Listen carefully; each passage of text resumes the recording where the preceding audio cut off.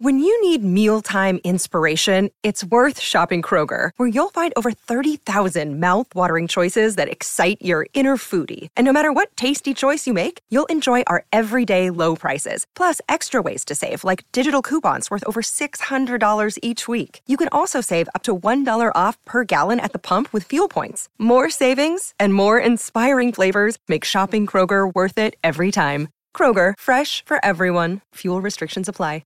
Hello, everybody. This is Marshall Poe. I'm the editor of the New Books Network. NBN listeners like to read books and buy them. So we thought we'd tell you that right now, our friends at Princeton University Press are having a remarkable site-wide sale. You can get 50% off books, including ebooks and audiobooks, with the code 50, F-I-F-T-Y, at checkout until May 31. You can save some real money on Princeton University Press books. I encourage you to go there and check it out.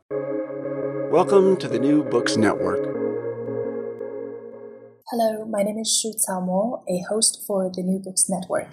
Today, I have the honor of speaking with President Anna Marie Kelsay and Dean James Anthony about their newest book, The College President Handbook, a sustainable and practical guide for emerging leaders. So let's just get started. Why did you decide to write this book? Could you share about the genesis story of the book? Yeah, I'd be happy to take this. So several of us have been thinking about presidential leadership for many, many years. And as higher education has become increasingly more and more complex globally, we realized that there was really a need to try and help the next generation of leaders, presidential leaders, to think about how they might craft their career in preparation for a possible presidency, or even how current presidents might learn from already successful presidents around a variety of topics. Now, President Kelsay and I have worked together on other projects before. Most recently, a few years ago, we did a book on leadership challenges in higher education, which in some ways shares a similar structure to the present book that we're talking about, the College President Handbook. And President Kelsay and I thought it would be really quite useful to zero in quite specifically on the presidential role. There's a lot of books out there. I know Susan Resnick Pierce has a fantastic book on becoming a president as well. So certainly there's no shortage of other authors and editors who've addressed this topic. But we really wanted to try and do something different from what everybody else had done, which was to ask a series of presidents, really more than 24 presidents, who we know have been successful on a variety of fronts, to, in their own words, provide very direct, concrete advice to our readers.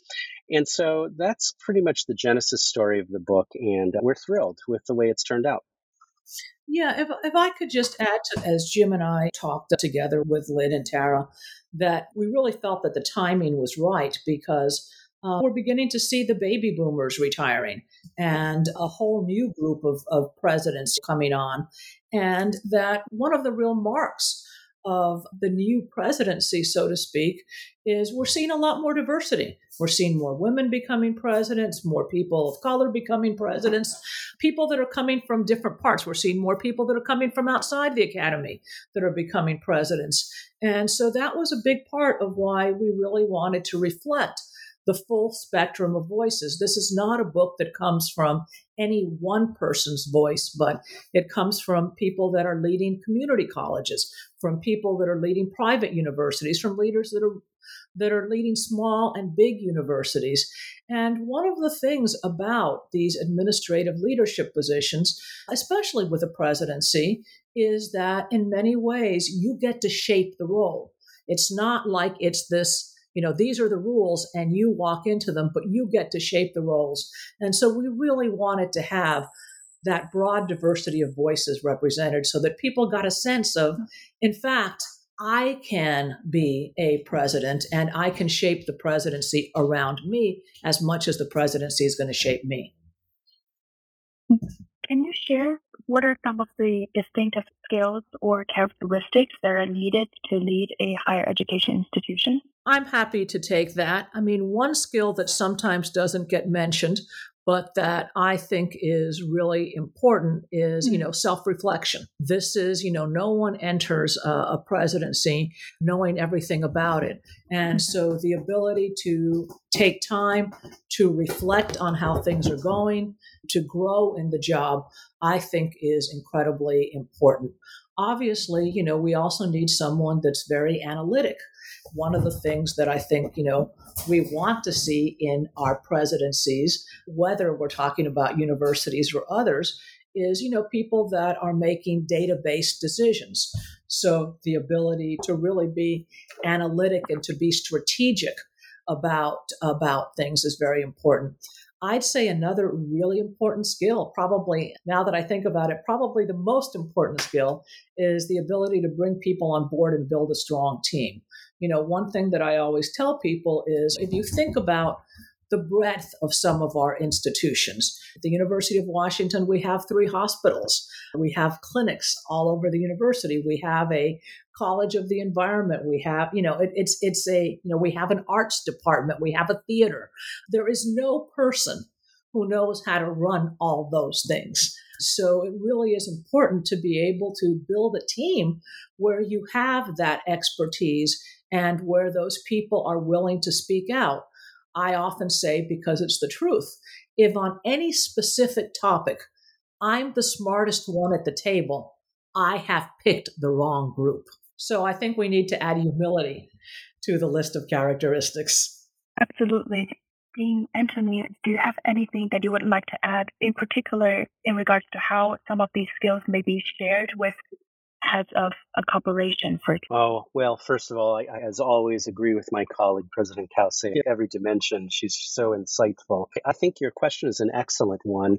I travel the globe and speak to leaders in a variety of sectors, principally in the higher education sector, but from time to time get invited to speak to CEOs and other leaders in the private sector. And I'm always struck by it doesn't matter what organization I might be meeting a person from. Organizations are complex. Large, small, public, private, for-profit, not-for-profit. They're all very, very complex. And though we make a lot of the differences between these various kinds of organizations, and certainly there are differences, I sometimes find that the similarities among these organizations are quite profound.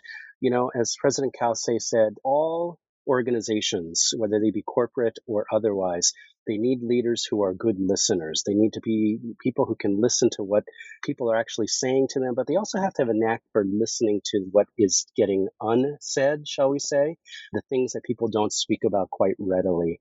They need to be people who encourage those around them, encourage them to be honest with themselves, honest with the organization, and they need to be encouraging people to take calculated risks when appropriate. All leaders, whether they are in higher ed or the private sector, they need to be incredibly adaptive. If anything has been learned by leaders in this pandemic period, is that plans that you might have in place are certain to fail from time to time. So you better be flexible while being principled. So adaptation is a key.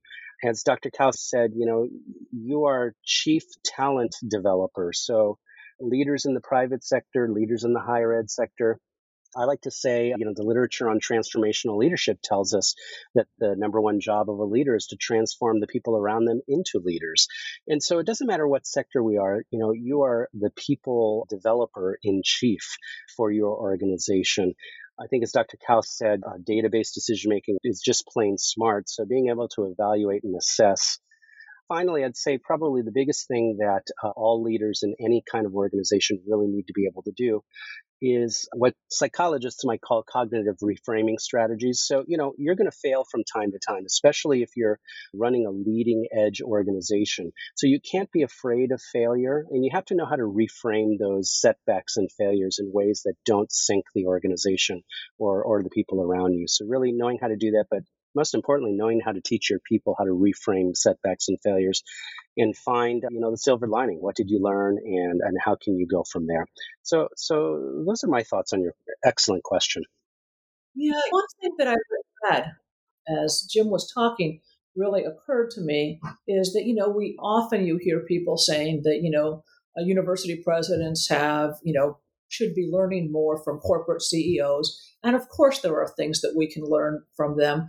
But I think it also, as things also go in the other direction as well. I think one of the traditionally big differences between a corporate CEO, I'm talking about a private company, and a university president, is that a private company, that your goals and who you answer to is very direct. You answer to your shareholders, and your goal is to maximize profits for those shareholders.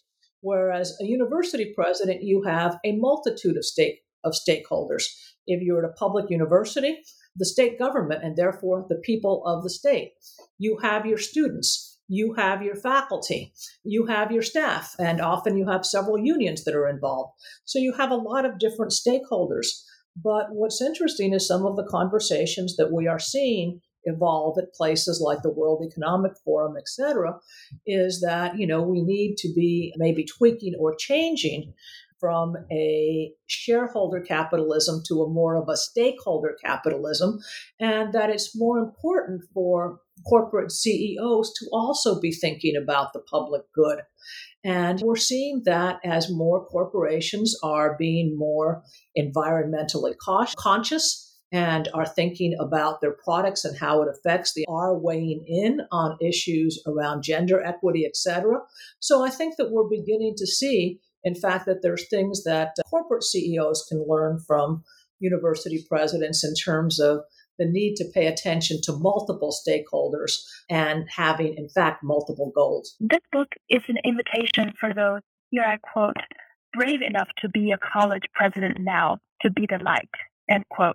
What are some of the temptations, pitfalls, or negative aspects of college presidential leadership that one needs to take note of and, if possible, to avoid? Let me just say this. I think picking up on President Cauce's earlier comments, I think you need to get into this business for the right reasons. And, hubris is not a good quality for any kind of leader, let alone, in my opinion, a college leader. Understanding that nothing good gets done in solitary. So really, to be able to work with others is going to be absolutely key. I'd like to say your role is to truly elevate others around you.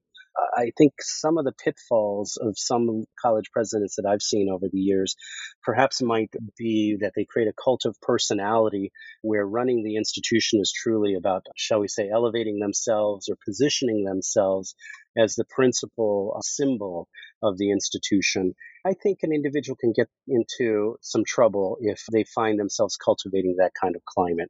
So that would be my most obvious pitfall. I'll turn it over to Anna-Mari. I absolutely, not surprisingly, agree with what you have to say. This is not a position that you do for fame and glory, that it really has to be very important that the institution come first. And yes, you are the face of the institution, and so you matter, and you get a lot of reflected glory. That can be enjoyable. And I think that people should enjoy that. But it is very important that this not be about you and about building yourself up, because that is not good for the institution as a whole. And I think that sometimes, we do see some folks with a lack of humility can end up being a problem. I think that the other thing that is part of why we really wanted people to do some short essays is that I think that, a lot of times, and I mentioned this about myself, you would have thought that I was probably just about the most prepared person to be president of, at least at my university, as anybody else, because I'd been there for 30 plus years. I'd been dean there. I'd been in the provost office. I'd been provost. I'd done all these positions. And yet I really didn't fully understand the weight of the responsibilities that are on your shoulder.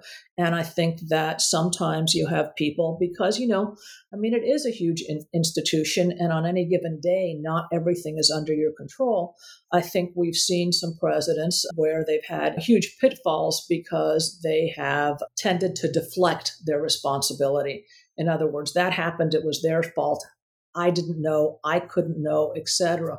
Rather than, at the end of the day, I do think, and you have to be prepared for that as you come in, that you do have to take responsibility for what you knew and sometimes for what you don't know.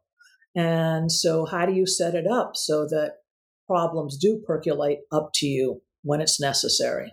In your narrative essay, it really struck core with me when you said, I have never felt wearier or more energized.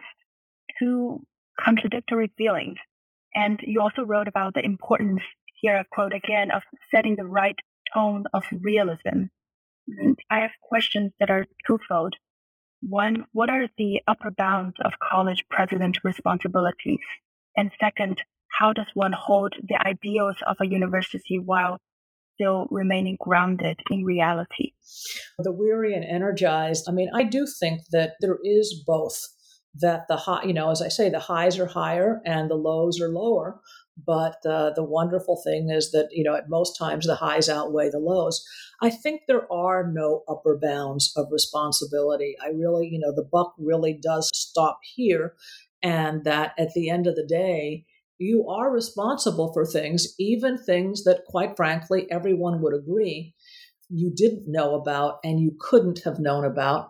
At the end of the day, they did happen on your watch. And so you are responsible.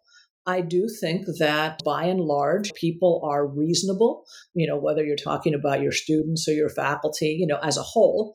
There may be a few unreasonable people, but by and large, they're reasonable. And the degree to which they will hold you personally responsible, talking about a vote of no confidence or whatever, will vary depending on what's going on. Like I say, if there's something that happened very far removed from you, a mistake that happened on a construction project, for example, you will still have the responsibility for fixing it.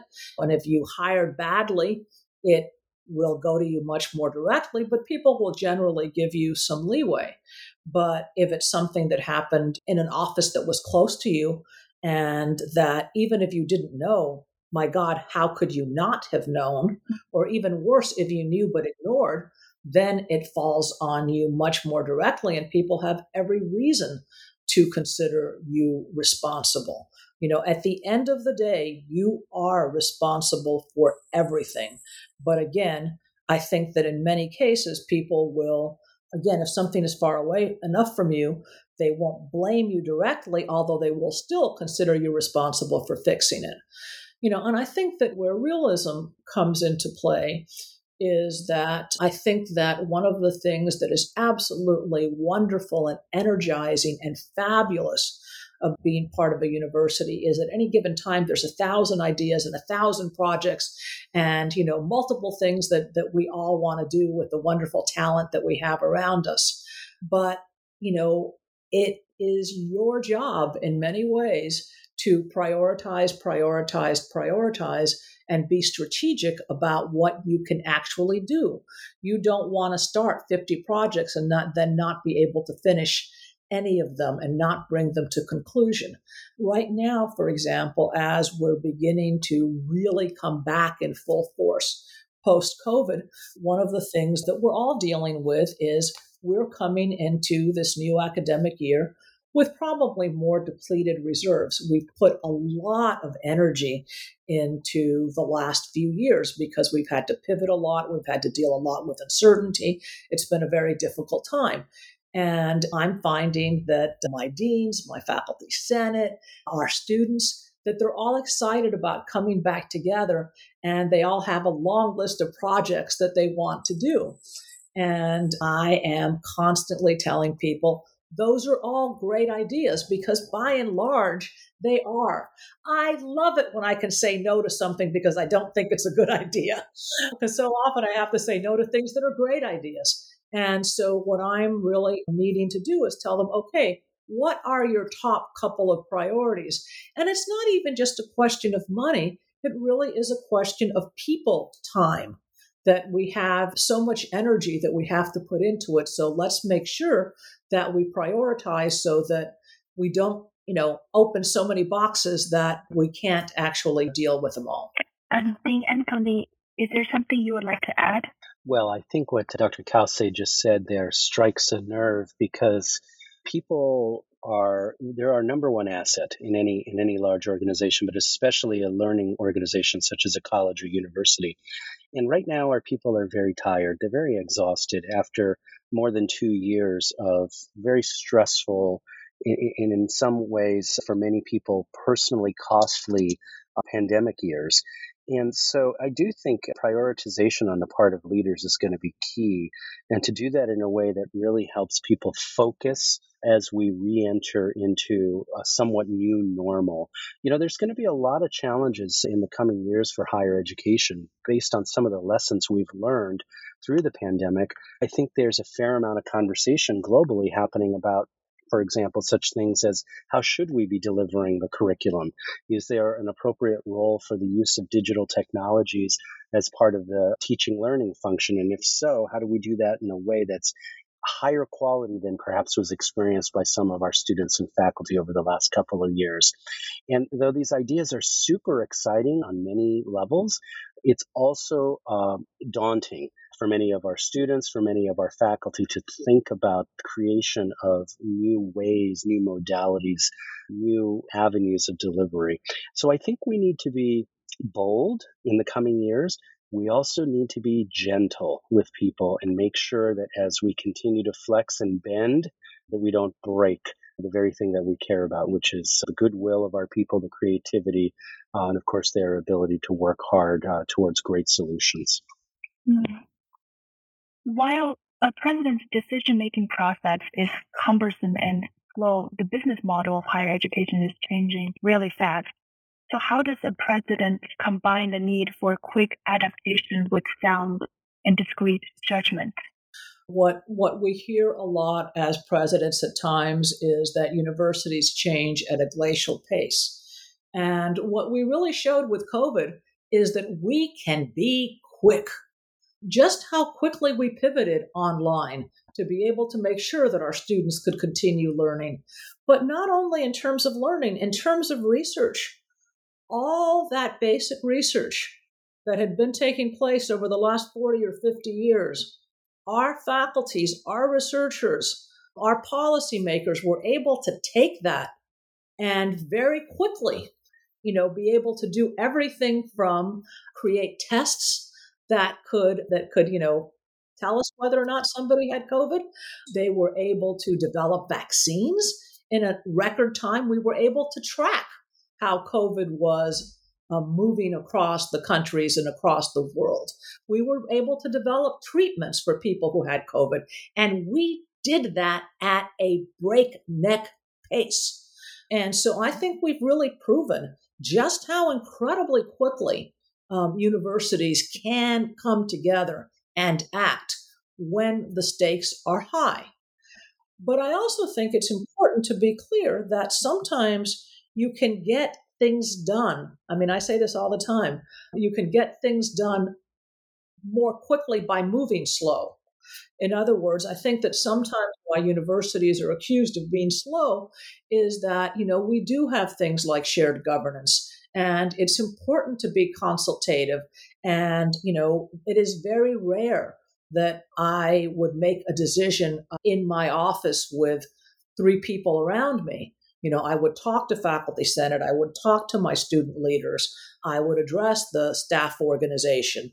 And so that may seem like it is being slower, and it's true that the decision might take a little bit longer, but by the time it goes to implementing, I have buy-in. That doesn't happen when you just do quick at the executive level. And so I think it's worked relatively well for us. And, some of what I talk about, the way that I talk about it to the public a lot, is that universities have to balance between that which is timeless and that which is timely. And there are aspects of the university that, people might say it's never changed, in that, for example, that relationship between mentor and mentee, the personal aspects of teaching, they've been there since Socrates, that it's not a bad thing that there are parts of us that we still wear robes from the Middle Ages and that connect us to that larger timeless community. But absolutely, we have to be able to be timely and to work quickly. And I think during the pandemic, we proved that we could. Could you talk a little bit more about shared governance, what it is, and how it is a tool used for resolving perhaps intractable problems? Well, in my view, shared governance is perhaps one of the hallmarks of higher education and perhaps something that other sectors can actually learn from higher education. But the notion that the faculty, the administration, and perhaps even other constituents within a college or university, such as staff and students, can come together to have conversations about the collective interests of the institution and when appropriate, engage in actually collective decision making. As Dr. Kause has said, it causes colleges and universities perhaps to be a little bit slower at times, or at least feel slower. But as it really is the whole idea that everybody's collective interest is being at least aired, discussed, in interest of making the best decisions for the institution.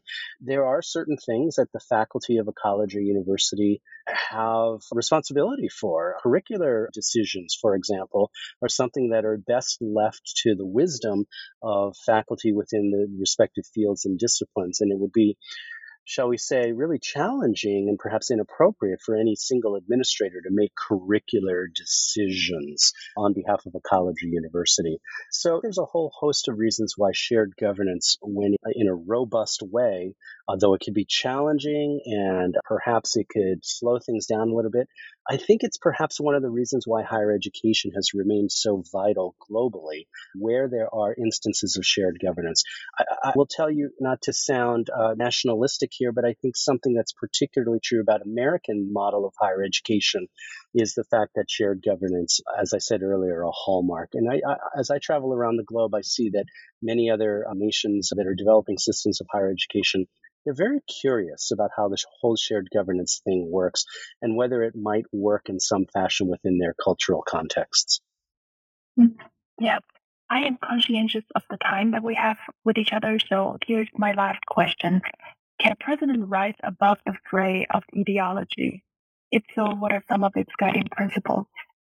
How I would reinterpret the question, because I think that ideology is part of what universities are about. And we do have ideals that we can and should trumpet, so to speak.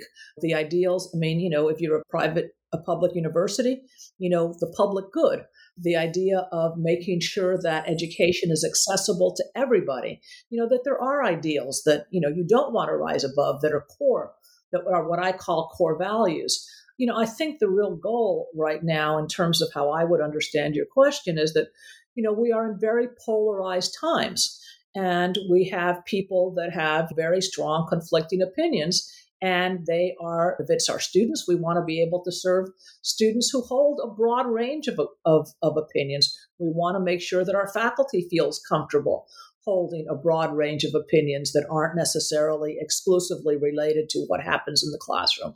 And we want to make sure that, we can remain a university where there can be robust discussion and robust disagreement about issues that are contentious in society. And I think that it really is important for us. We've entered an age where too often we view someone that disagrees with us in terms of a social issue or something ideological as an enemy to be vanquished. I think instead what we want to do is train our students in really looking at people who disagree with you, in most cases, as being allies to be won over, and that you can do that with facts. How do you argue with facts and have different kinds of opinions? One of the things that we did at the University of Washington through our Alumni Association is because of some of the polarization that we were seeing in this country and in our city between Democrats and Republicans, we did a series of conversations where we talked about how red, which is the color that's used to represent Republicans, and blue, which is the color that's used to represent Democrats. We had conversations about how blue and red make husky purple.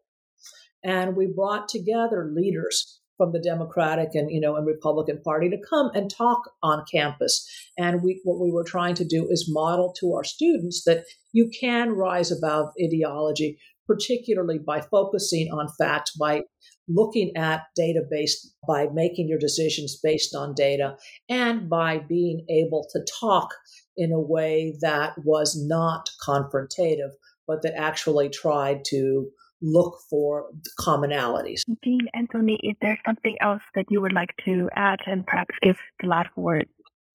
Well, I think what makes a college or university such a special place, potentially such a special place, is that it is truly a marketplace for the free exchange of ideas. And as Dr. Kelsay has said, that can be a tricky enterprise to engage, because sometimes things will be said or ideas will be shared, and maybe the core of the idea is difficult, or the manner in which it was delivered is perhaps distasteful. Nonetheless, I think as leaders in colleges, universities, we always have to strive for an ideal of creating a space where the free and unfettered exchange of ideas can occur. Certainly, we can have expectations of decorum, expectations of principles of good communication, but it really, really is a challenge. But when executed well, I think a college or university in its purest form can perhaps be that one place left in our society where ideas can be debated vigorously in a healthy manner, and hopefully to bigger, broader, deeper understanding across perceived divides. Thank you so much for taking the time to do this interview.